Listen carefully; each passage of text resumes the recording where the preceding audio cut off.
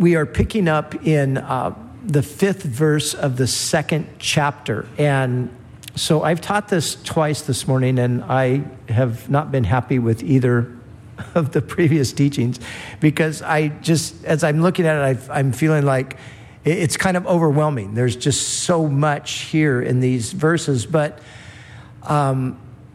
what I'm trying to avoid doing is getting sidetracked off into different little subjects that you might get sidetracked off into just by some of the individual verses. And what I'm trying to do is keep the flow of thought. So we're following the arguments as they are presented.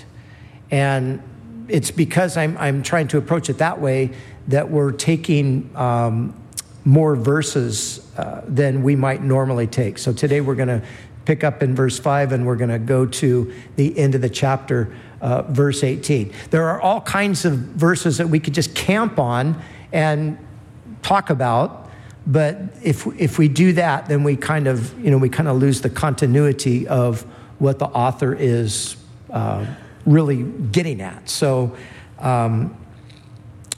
that's why we're going to be taking a pretty good chunk of scripture here today. So now, let me just give you the quick reminder, quick background, just to catch us up, because when we pick up in verse 5, we're picking up in the middle of a thought. The author is, we stopped, and he carried on. So we're coming back into this thought process. We're coming back into this argument, really, where he's building his case to remind these Jewish believers who are being tempted to go back to Judaism because of the comfort, because of the security.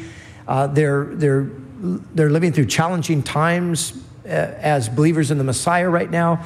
So they're under this temptation to go back. So he's arguing, showing them that they don't want to do that. There's nothing back there for them.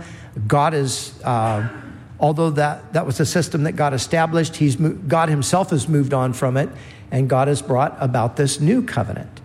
And so in proving this point, what he's doing is he's showing the superiority of the new, and especially of Christ. He's showing the superiority of him over everything that's preceded. And he started with the angels, because as we previously saw, these Jews had in their mind that the angels might somehow be superior. And the angels gave the law, and so they were connecting all of that. And again, they were being tempted to go back to the former system. So he argues against that. He explains to them that, no, your own scriptures, we looked at these, that your own scriptures declare the supremacy of the Son over the angels. He by inheritance has a more excellent name than they do. Then he goes on to show how the scriptures confirm that.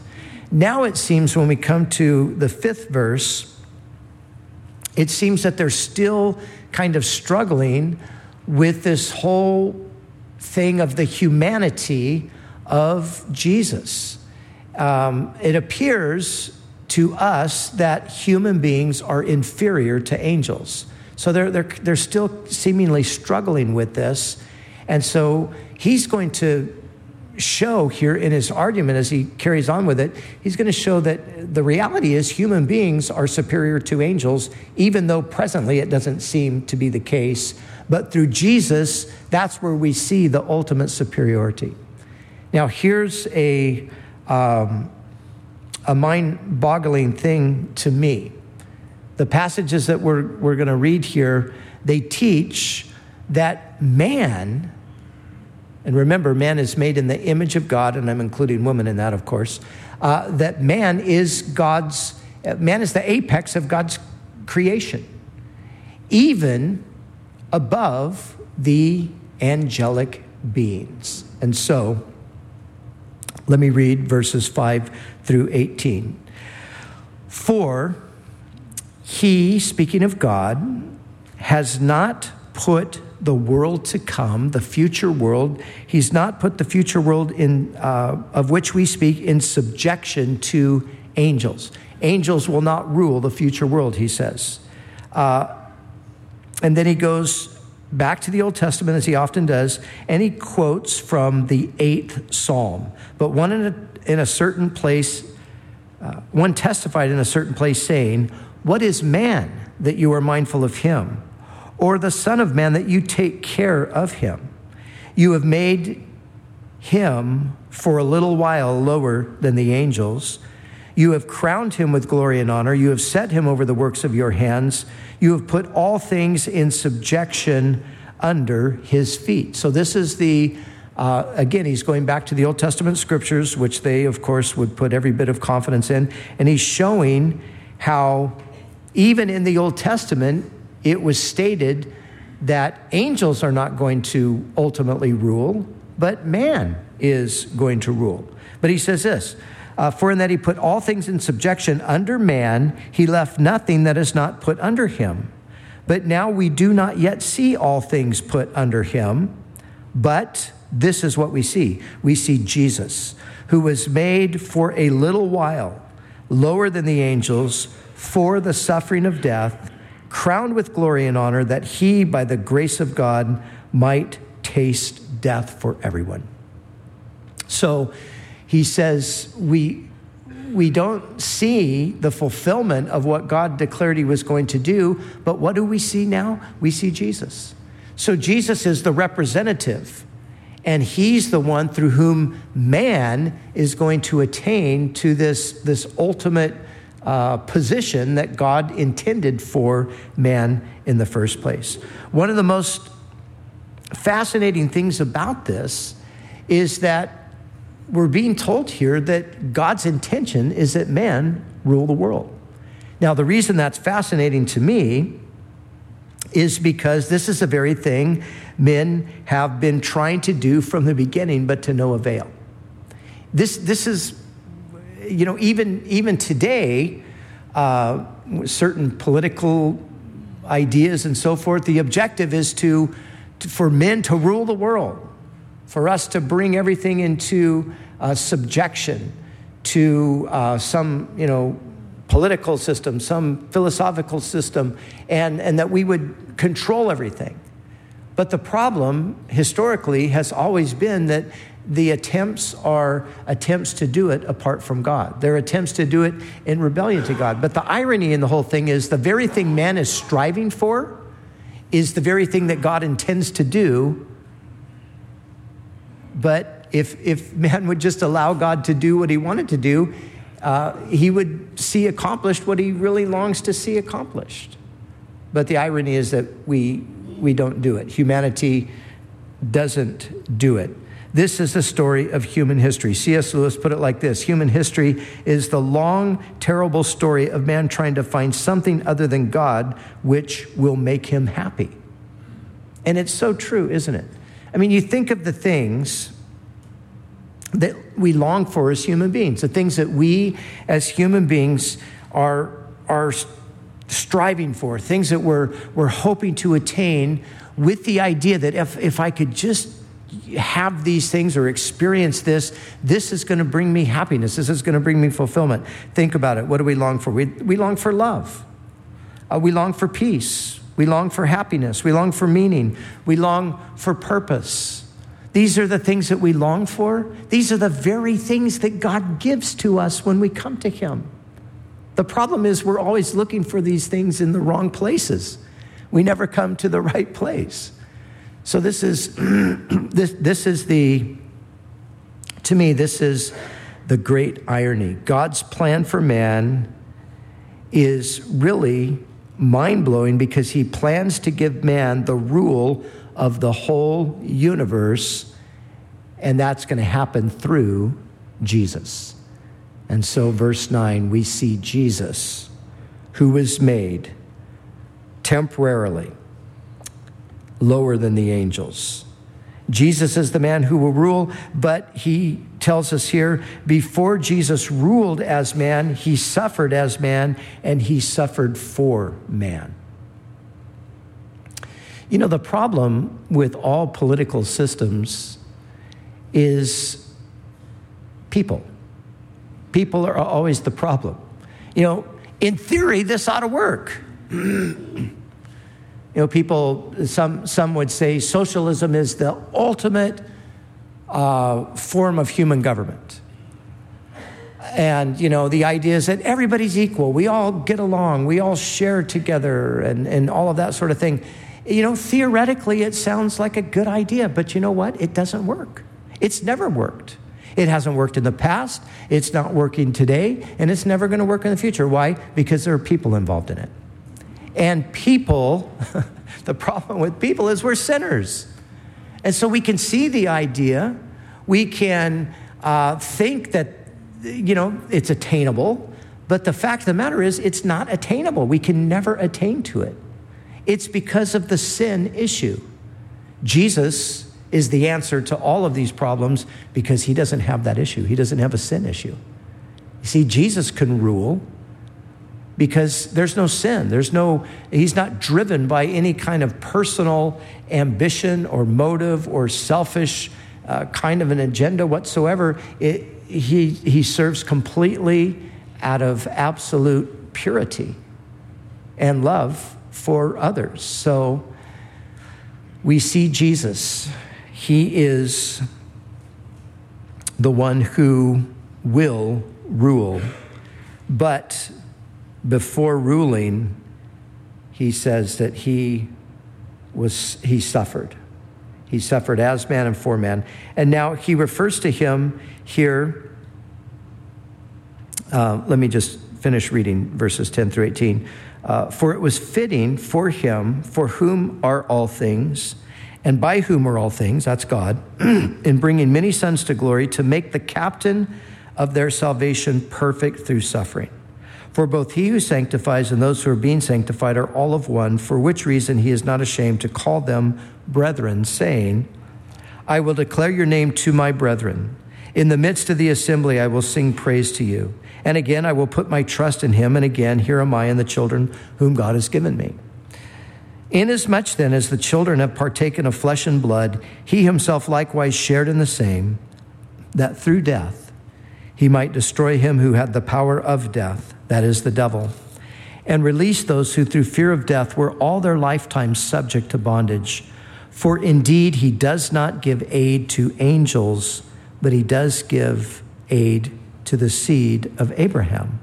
Therefore in all things he had to be made like his brethren, that he might be a merciful and faithful high priest in things pertaining to God, to make propitiation for the sins of the people. For in that he himself has suffered being tempted, he is able to aid those who are being tempted. So we see Jesus, who for a short while was made lower than the angels. He is crowned with glory and honor after suffering and death. Now, the Son, or as he refers to him here, the captain of our salvation, it says that it was fitting for the Father to make the captain of our salvation perfect through suffering. Now, as we go further, we're going to see all of this is related to the bigger picture of what he's wanting to talk about here. And let me just say this before we go there. The message, I've entitled the message, Why God Took on Flesh and Blood. Why God took on flesh and blood, because that's really the question that's being addressed here, or it's the question that's being answered. This is obviously a question in the mind of the readers. They're still baffled by this whole thing of the incarnation. How is it that why would God do this? And so the author is explaining this. That's what he's doing here. And so he says it was fitting for God in bringing many sons to glory, that would be all of us who believe in Jesus, and bringing us to glory, to make the captain of their salvation perfect through suffering. Now, the word captain here, the word means the source, or you could translate the word the leader, or even the pioneer, somebody who paves the way for others. So Jesus is the one. He paves the way for us. He paves the way to what? He paves the way to glory. God's bringing many sons to glory. Jesus is the first one to go through that process. But he brings him through it, it says, through suffering. And it says that through this, he is perfected. Now, this is perplexing to some people. How is it that it says that Jesus would be perfected? How does Jesus need to be perfected? That's a good question. And what we need to understand is the perfecting is not referring to any moral perfecting. Jesus was perfect. He didn't need to go through any kind of a process to become more perfect in a moral sense. He was sinless, and so he had no need for that kind of perfecting. The perfecting here refers to what you might call a vocational perfecting through suffering.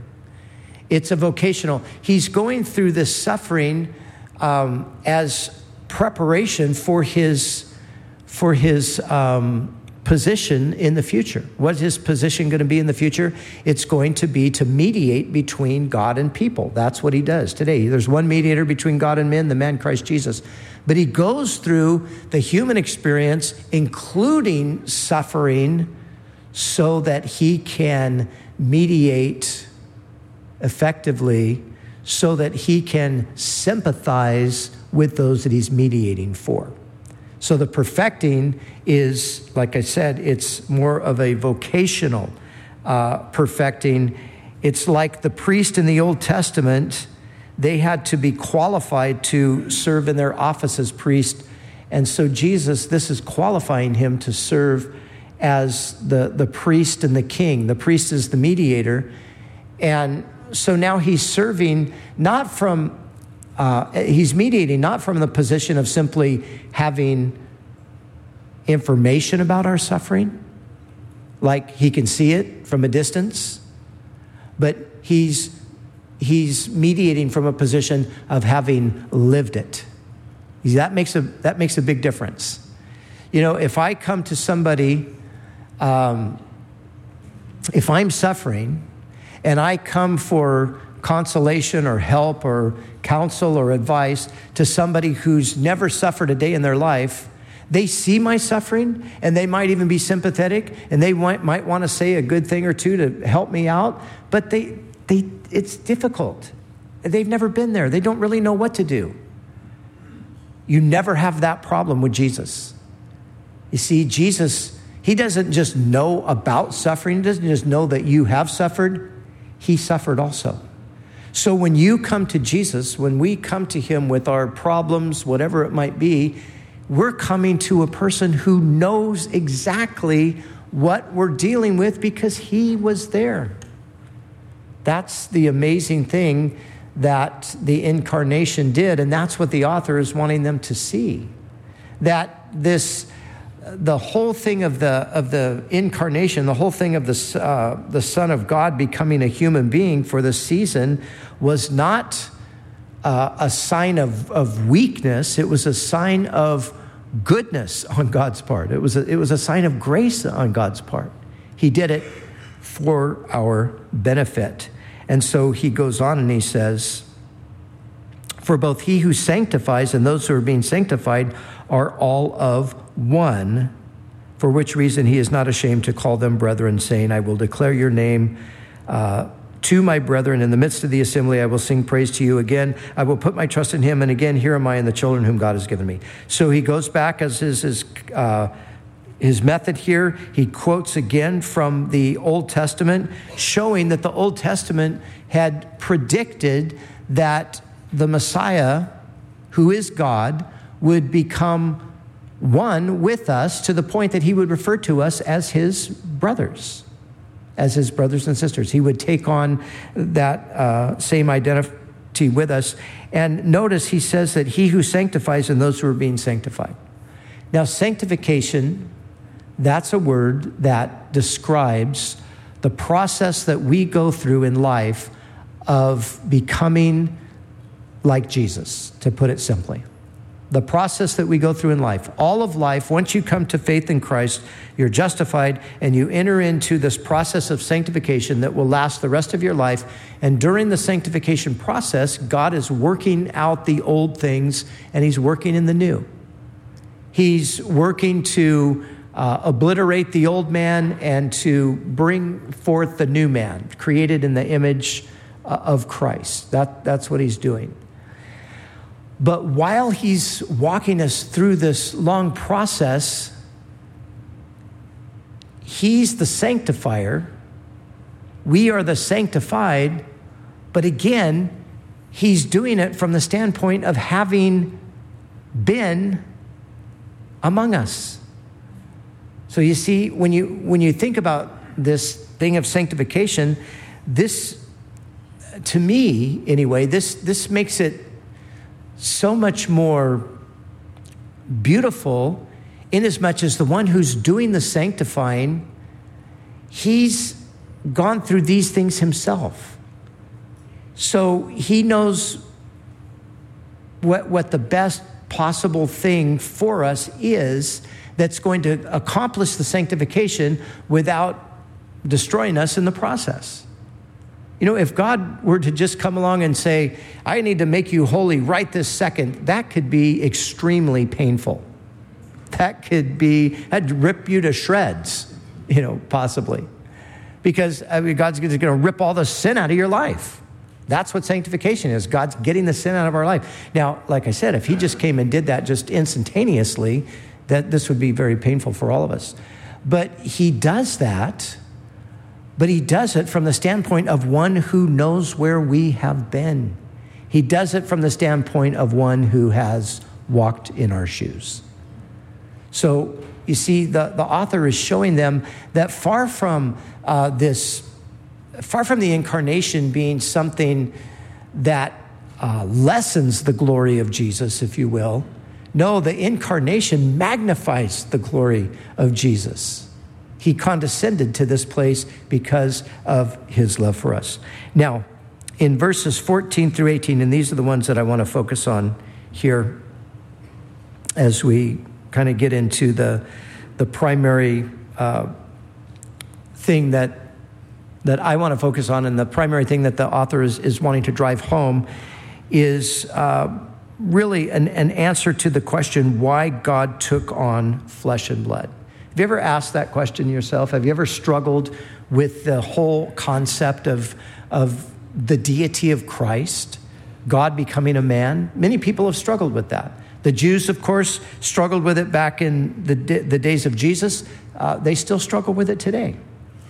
I was just speaking to Jewish friends in Israel recently, and some of them were telling me, still one of the big stumbling blocks for the Jew is, how could God become a man? Why would he do something like that? God's so great. And if you talk to a Muslim about the whole idea of the incarnation, in their mind, no, it's impossible. God is too great. He could never become a man. So why did God take on flesh and blood? He's going to answer the question here. But maybe you've wondered yourself. When I was a relatively young Christian, and I remember going through a season where I was under intense spiritual attack, and it really centered on this whole issue of the person of Christ and the deity of Christ. And I remember the enemy would just relentlessly pound my mind with this kind of thing like, come on, God really becoming a man. I mean, how could that be? And why would that? And I'll never forget opening my Bible to Hebrews 2:14 and reading this passage here and suddenly realizing this is why. This is the answer. Hebrews 2:14 gives us the answer to that question, why God took on flesh and blood. Inasmuch as the children have partaken of flesh and blood, he himself likewise shared in the same, that through death he might destroy him who had the power of death, that is the devil, and release those who through fear of death were all their lifetime subject to bondage. That's why God took upon himself flesh and blood. He took upon himself flesh and blood so that he could die. God can't die. God's eternal. But there has to be a death in order for sin and the devil to be overthrown. So how is this going to happen? Men can't die for this because men are guilty sinners. Angels can't die for this because angels are angels. They're not related in that sense. So there has to be someone who has this connection with both God and man in order to do it. And man, remember, is created in the image of God. You know, angels are not created in the image of God. There's nowhere in the Bible that says angels are created in the image of God. It says men are created in the image of God. We only are created in God's image. So there's this already existing link between God and man that is unique. And so now, in order for sin and the devil to be dealt with, God has to die. He can't die. What does he do? He partakes of flesh and blood in order that he might die. And that through dying, he would destroy the one who had the power of death, that is the devil.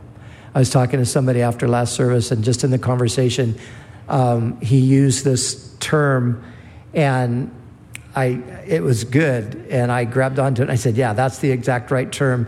He mentioned the fact that in doing things the way God did them, in sending Jesus to beat the devil by dying, he beat him at his own game. Because this was how the devil, this was his thing, death. Now, when it says that the devil had the power of death, we have to understand that the devil did not possess control over death inherently. So this wasn't always the case. This became the case because of his seduction of mankind into rebellion against God. So when man rebelled against God and sin entered in, and man really in rebellion against God yielded himself to Satan, the great rebel, this is how Satan gained the power of death. So death is held by the devil in a secondary and not in an ultimate sense. But the reason the devil has power over death is because of sin. So if sin can be dealt with, then that power can be broken. The Puritan writer John Owens, he put it this way. He said, all Satan's power over death was founded on sin. The obligation of the sinner to death gave Satan his power. The sinner is obligated to die. That's the way it is. By one man, sin entered into the world, and death through sin. And so, as he said, the obligation of the sinner to death gave Satan his power. If this obligation was removed, Satan's power would also be taken away. And that's exactly what happened. Jesus destroyed the power of the devil over his control over men through death by dying, but he dies sinlessly. So the devil has no hold on him. So he breaks the power of the devil. I think this is really beautifully illustrated by C.S. Lewis in his Chronicles of Narnia. In the book, The Lion, the Witch, and the Wardrobe. Anybody read that book, or maybe you saw the movie? There's a part there where Lewis really captures this whole idea here. And just for those of you who don't know, or maybe those of you who need your memory refreshed, you have these different characters in the series. You have Aslan. Aslan is the king. He's the ruler of Narnia. He's Jesus. Lewis was writing all of this as a spiritual allegory.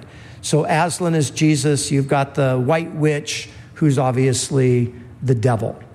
And there's a certain point, maybe you remember, where Aslan is actually slain by the White Witch. And he's slain because he gives up his, he puts himself in the place of Edmund, who had sinned and created all the problems. And so anyway, Aslan, he allows the White Witch to slay him, and then he resurrects. and he's slain on what's called the stone table. And at his resurrection, the stone table is broken. So let me pick up in the actual story itself. Aslan is speaking. He says, the witch knew the deep magic. There is a magic deeper still, which she did not know. Her knowledge goes back only to the dawn of time, but if she had looked a little further back into the stillness and the darkness before time dawned, she would have read there a different incantation. She would have known that when a willing victim who had committed no treachery was killed in a traitor's stead, the table would crack and death itself would start working backward. That is such a beautiful picture of everything that we're talking about here. That's exactly it. Jesus is the innocent victim, the willing innocent victim who has committed no sin. He committed no treachery. And so when he died, the table represents the law. The law is what we violate, and it's our violations of the law that put us under the death sentence. And those violations of the law are called sins. So it's sin. So what happened when Jesus died, just like with Aslan here, because he had committed no treachery, the table, the law is then no longer effective. It's nullified. The table is cracked, and what happens, he puts it this way, death itself would start to work backwards. Jesus conquered death. He destroyed death. He beat the devil at his own game. He came and he died. And when he died, the devil thought, I won. I got him. Just like everyone else. But he didn't have him because he couldn't hold him. Death could not hold Jesus. Jesus rose again, and in doing so, he conquered the devil. He destroyed the one who had the power of death. And secondly, he released those who through fear of death lived their entire life subject to bondage. This is the great fear of all humanity, always has been. It's the fear of death. It's like Woody Allen said many years ago, I'm not afraid to die, I just don't want to be there when it happens. But the reality is we're all afraid to die. Nobody wants to die. And now I'm saying that to a group of people who believe in Jesus. So with us, there should be something different about that. But let's just take Jesus out of the equation for a moment and put ourselves out there just in the masses of humanity. Everybody's afraid to die. A lot of people will never admit it, but that's the reality. They don't want to think about it. They don't want to hear about it. This is the great dread. This is the great fear that man lives with. One writer put it this way. He said, death cast a shadow over the entirety of life, hovering like a ghost over every dimension of existence. That is what death is like. It just hovers over every dimension of existence. He went on to say, he said, death means that human beings do not reign, but are ruled over by a foreign power, for they fear their eventual demise that comes inexorably upon them. In every moment of happiness, death is our dark shadow, reminding us that our joy is short-lived. It's so true. It's so true about life. There's always that lingering shadow. And of course, we all try to keep that as far back in our minds as we can. We don't like that to come to the surface, do we? We want to keep that idea as far away. But inevitably, we're touched by it. Inevitably, we hear about it. And so we hear yesterday about the vice president's son dying. And there it is again. Here's a family that's touched by it again. And of course, there's millions of families all over the world today touched by death. It's inescapable. And as a result of that, man lives in the dread of death, lives in the fear of death. But Jesus came and because of what he did, he releases those who have lived their lives in bondage to the fear of death. So for those who know Jesus, for those who believe in him, we know that Jesus conquered death. And so the Bible now refers to it as the shadow of death. It's just a shadow. The Bible refers to it as sleeping. You know, what's so bad about sleeping? Sleeping's actually really a good thing, isn't it? I love to fall asleep. There's the point. You ever think about sleep? There's two things I marvel at. I marvel at water and sleep. I just think, you know, water is this amazing thing. You can do 1,000 different things with it, and you can drink it, and it satisfies you. It's crazy.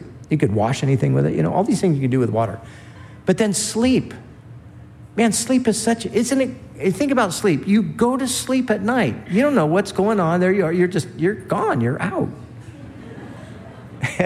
And everything keeps going. Everything keeps working. Your heart keeps beating. All your vitals keep functioning. You know, all of that. And then you wake up and you're refreshed. I think, wow, God, this is just one of those amazing things you created. Well, the Bible says for the believer, that's what death is like. Death is like sleep. But for the believer, death is like going to sleep at the end of a really bad day and waking up to a perfect day. That's the beautiful thing that happens there. So Jesus is the one who sets us free from this. He's the one who sets people free. That doesn't mean that there's not grief on the part of people who even believe in Jesus, whose loved ones pass on before them. There's the grief is, I'm going to miss this person, but the reality that comes into comfort is that we're going to be together again. And we're never going to be separated again. So this is what Jesus did. This is why God took on flesh and blood. He took on flesh and blood so he could destroy death. He could destroy the devil who had the power of death. He could liberate men from bondage to the fear of death. But that's not the only thing. He also took on that flesh and blood, as we've already kind of talked about, but let's just go into a little more detail and finalize his point here. He also did it so that he might give aid to us. Not to angels, he says in verse 16. For indeed he does not give aid to angels, but he does give aid to the seed of Abraham. Therefore, in all things he had to be made like his brethren. Why? That he might be a merciful and a faithful high priest. He became a man also to have the human experience so that when he meets us where we're at, he really meets us where we're at, having been there himself. Jesus wasn't partially human. He wasn't mainly human. Jesus was fully human. And so right in these first two chapters, you have these two great incomprehensible doctrines. You have the doctrine that Jesus is God the Son. Let me make that clear. He's God the Son. Somebody asked me earlier, oh, well, if Jesus is God, then how is it, how does he pray to his Father in heaven? Well, this is where the doctrine of the Trinity is vital. Jesus is not God the Father. He's God the Son. But they're equal, but they're distinct. So Jesus, he is God fully, but he's also fully human. Jesus is fully human. The only element that distinguishes us from Jesus in the human sense is sin. Jesus is fully human with the exception of sin. And sin isn't natural to human beings because the first human beings were created without sin. Sin came afterwards. So Jesus is like Adam and Eve were before they sinned. So he's a fully human person, and yet he's without sin. Again, this same writer I quoted earlier, he said, Jesus' solidarity with human beings was not superficial, but profound and genuine. Like us, he shares flesh and blood, and he identifies with us and takes on the same nature, even yielding up his life in death. He was beset with weaknesses and mortality that characterizes human existence. He went through the full human experience. He really became a human being. Why? So he could be a merciful and a faithful high priest in the things that pertain to God. Why high priest? What is he talking about here? The picture is the mediator. The high priest was the one to mediate. He was the one to offer the sacrifice to God. He was the one to represent the people to God. That's what Jesus does. But he does it as a merciful and a faithful high priest. When he's mediating for us, he's mediating from our position. You see, that's the thing. He fully identifies with us.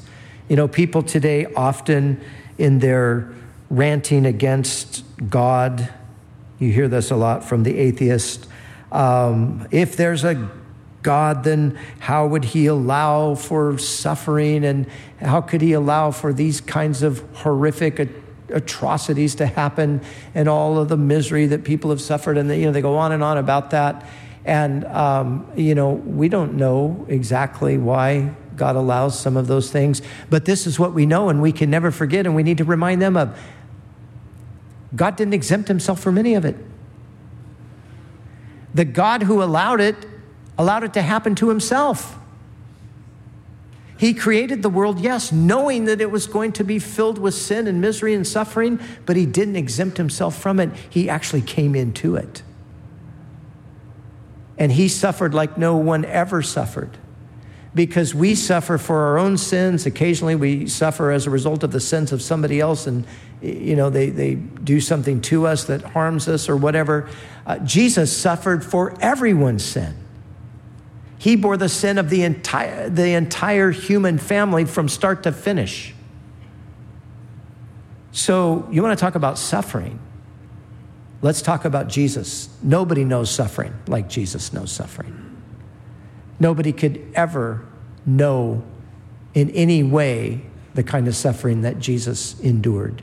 It wouldn't be possible. It was because of the union between humanity and divinity that he was able to suffer to that extent. But because he suffered, he is a merciful and a faithful high priest, and that he, having suffered, is able to aid those who are tempted or tested. And here's the great news that we need to remember. When you come to Jesus with your troubles, whatever they might be, you're coming to someone who knows by experience what trouble is.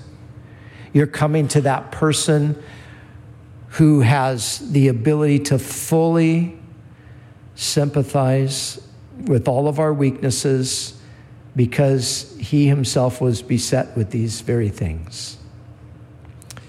So this is intended to bring us a tremendous amount of comfort, to know that God gets it. He understands it. Sometimes you'll be greatly disappointed because you find that in your suffering, no one understands. No one can relate. You talk to people and you find, you walk away and you say, I know they meant well, but they just don't get it. They don't get it. They can't get it. And they probably can't. But Jesus can. He gets it. And there's nothing that you can bring to him that he doesn't get. There's nothing that you can bring to him that he would say, no, I'm sorry, I can't relate to that. There's no suffering that you could go through that he cannot identify with you right where you're at in that. And so he is a merciful high priest. When we come to him, he's a merciful high priest. Remember, the priest did two things. He offered sacrifice for sin and he mediated. So when we come to him with our sin, guess what? He can forgive it. He makes propitiation for the sin. He appeases the wrath of God against that sin. Whatever sin it might be, doesn't matter what sin it is. When you come to him with that sin, he's a merciful high priest.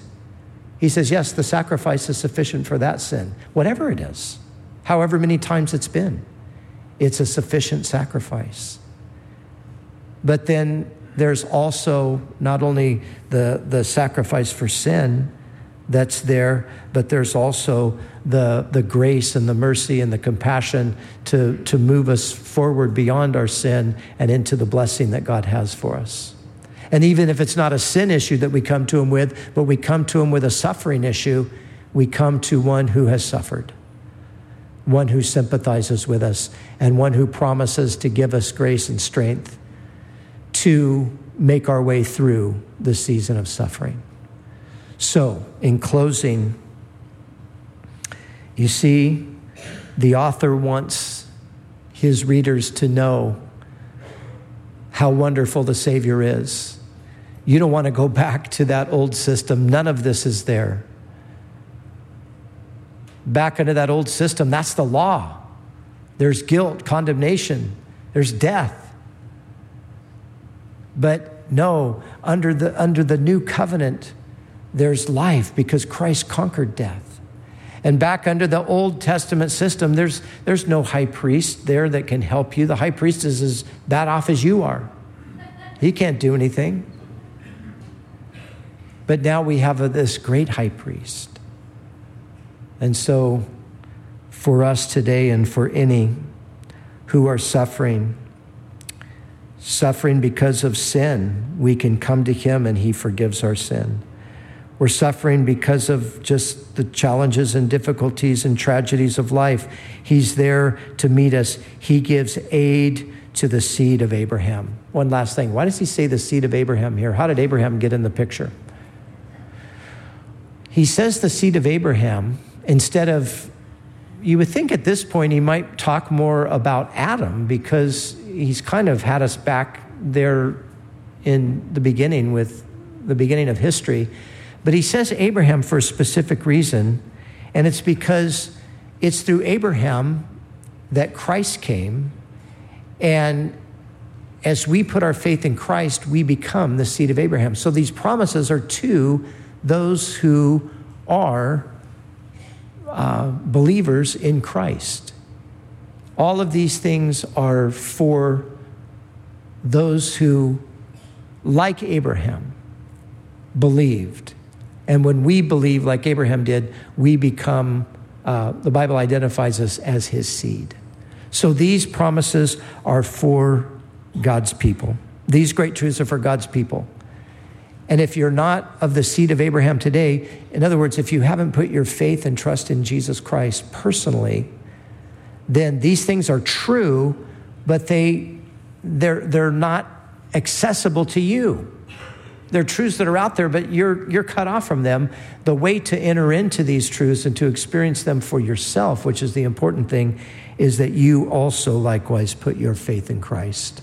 You become part of the seed of Abraham, and then you become among those who God aids in these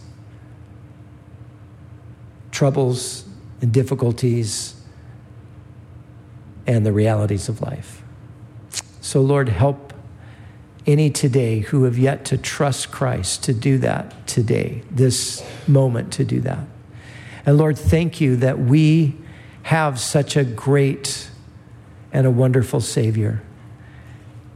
Jesus, thank you that you condescended, Lord, to a place that we really can't even get our heads around this. Lord, it's so deep what you did, what you accomplished by becoming a human being.